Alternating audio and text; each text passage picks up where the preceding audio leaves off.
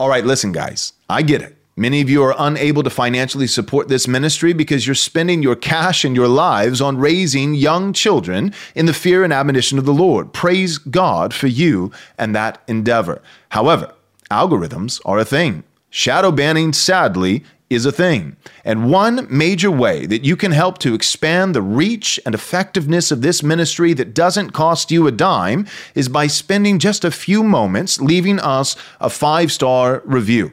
Also, perhaps even more effective than that, you can share our podcast with a friend. We hope you'll take the time to do so. Thank you so much. God bless. Are you aware of the rise of Eastern Orthodoxy, and do you have tips on engaging it in debate? I debate them often online and in person. Would you be opposed to debating them? No, I wouldn't be opposed. I'd be willing to have an Eastern Orthodox guy on the show and have a debate with him.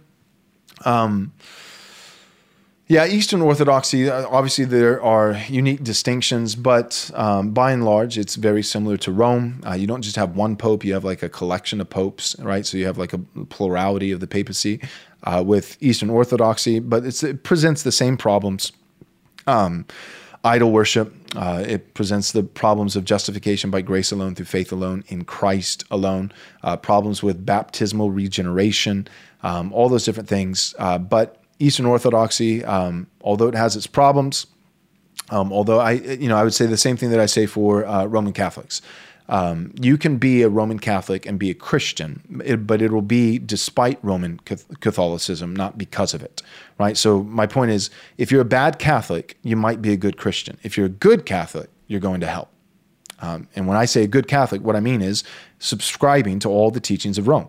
If you subscribe to all the teachings of Rome, then you've just subscribed yourself out of the gospel of Jesus Christ. Because still in the books, the Council of Trent anathematizes, curses the very gospel of Jesus Christ, that we're saved by grace alone, through faith alone, in Christ alone. That's still in the books. That's the official position of the Roman Catholic Church. And although there are some distinctions, that remains a very similar position, some similar problems with Eastern Orthodoxy. One of the reasons, for the record, for the split is the Filoque.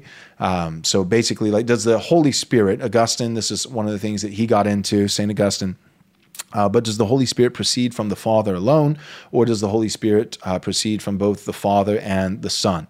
Both Catholics and Protestants, such as myself, whether you be Baptist or Presbyterian or Anglican or whatever it might be, we believe that the Spirit proceeds from both the Father and the Son, whereas Eastern Orthodoxy would deny that and say that the Spirit proceeds from the Father alone.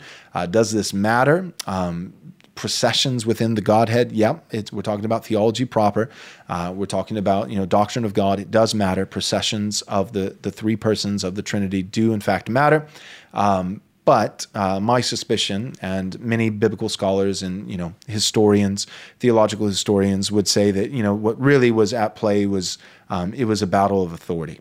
So they made a theological argument that does matter and has validity.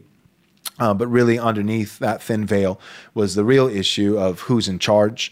And so, in order to split, they hung their hat on the Filoque. Who does the Spirit proceed from? The Father alone, or both the Son and the Father? And that's why you have the split. And then also, from that, cascades other distinctions. One of them would be images, right? So the second commandment, Rome would say that we can have graven images, whereas Eastern Orthodoxy would say no graven images, but you can have images, just not graven ones, right? So Eastern Orthodoxy would have pictures of Christ, like a painting, right? But it can't be 3D. It can be a 2D image, but it can't be a 3D image. It can't be an actual carved image, graven image, like a statue. And so, whereas Rome would say that's fine because Rome has just completely discarded the second commandment. And what they do, because it's like you can't have 9 commandments, that's pretty obvious. So to pull the wool over people's eyes, to still have 10 commandments in Exodus 20, what they do is they skip the second commandment. So they go first, straight from the first, thou shalt have no other gods before me, to the third, thou shalt not take the name of the Lord God in vain. And then to get 10 commandments, what they do is they take the 10th commandment, thou shalt not covet, and they break that up into 2 commandments. Thou shalt shalt not covet your neighbor's wife, and then thou shalt not covet your neighbor's stuff, his house or his male servant or female servant or his ox or his donkey or anything that is your neighbor's, right? So that's what Rome does, is they take the 10th commandment and break it into two and delete the second commandment, so they still have, 10 commandments. And Rome does that because they're fine with images in every regard. They're fine with the painting. They're fine with the sculpture. Eastern Orthodoxy is fine with the painting, but not the sculpture. And so there's multiple ways that they've distinguished themselves and say it's a really, really big deal. And some of it is. The Philoque matters. Certainly processions within the Godhead matter. But at the end of the day, what it really came down to was it was a battle of authority. Who's in charge? Who has authority? Does it rest in Rome? Does it rest with the Pope? Or does it rest with the council over here? And those kinds of things. So Eastern Orthodoxy, like Roman Catholicism, I believe that if you follow it to the T, it is outside of Orthodoxy, ironically. Eastern Orthodoxy is not Orthodoxy. If you follow it to the T, then you will go to hell. Because it is a false teaching. It denies the gospel of Jesus Christ. Both do. They introduce works. They introduce saints, idolatry, these kinds of things. They introduce grace being infused, not imputed, not righteousness accredited to our account by faith alone. So not righteousness and grace imputed through faith, but rather infused through sacraments. Both are similar in that regard. Yes, I would be willing to debate an Eastern Orthodox guy. I'd have to find the right guy that I feel willing to debate. All right. Stop twisting my arm. I know you want to hear the inside scoop. Here it is, the glorious vision of Right Response Ministries for the first half of next year, 2023. We have not one, not two, but three massive endeavors that we will accomplish by the grace of God. The first you already know about. It's our Theonomy and Postmillennialism Conference. This is selling out incredibly fast. By the time this commercial airs, you may not even be able to get a ticket. I really don't know. So don't waste another moment. Go to rightresponseconference.com, rightresponseconference.com to join us for the Theonomy and Postmillennialism Conference next year. Now, this is where you come in. We need your help. Our next two endeavors are, number one, a documentary-style film, and number two, a brand new studio. Both of these things are seeking to accomplish one primary goal, which is excellent, high-quality, glorious Christian media. We are tired of as Christians, doing things poorly. We've done our best with what we have, but by God's grace, we want to do even better.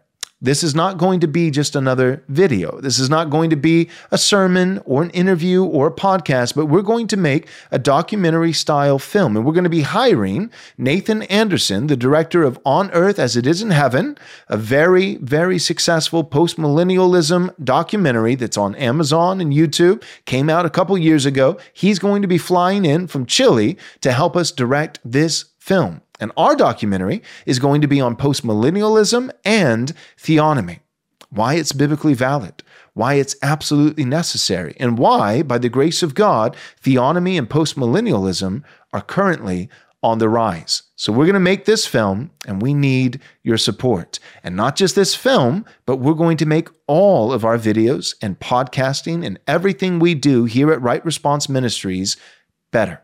We want to achieve the highest level of quality and Christian excellence that we possibly can. That's where the new studio comes in. This new film, our date that we're shooting for, is that it would be complete and publicly available in May or June of 2023, next year. The studio, our goal is that it would be completely done in its construction and the equipment and the setup and the stage and everything by January, February of 2023 next year. We need your prayers. We need your encouragement. And for those of you who are willing to do so, we need your generous support. You can give towards these endeavors by going to rightresponseministries.com/donate. Again, that's rightresponseministries.com/donate. Thank you so much for all your help. God bless. Thanks so much for listening. But real quick, before you go, do us a small favor, take a moment, and leave us a 5-star review if you enjoyed the show. This is undoubtedly the best way that you can help us get this biblically faithful content to as many people as possible. Thanks so much.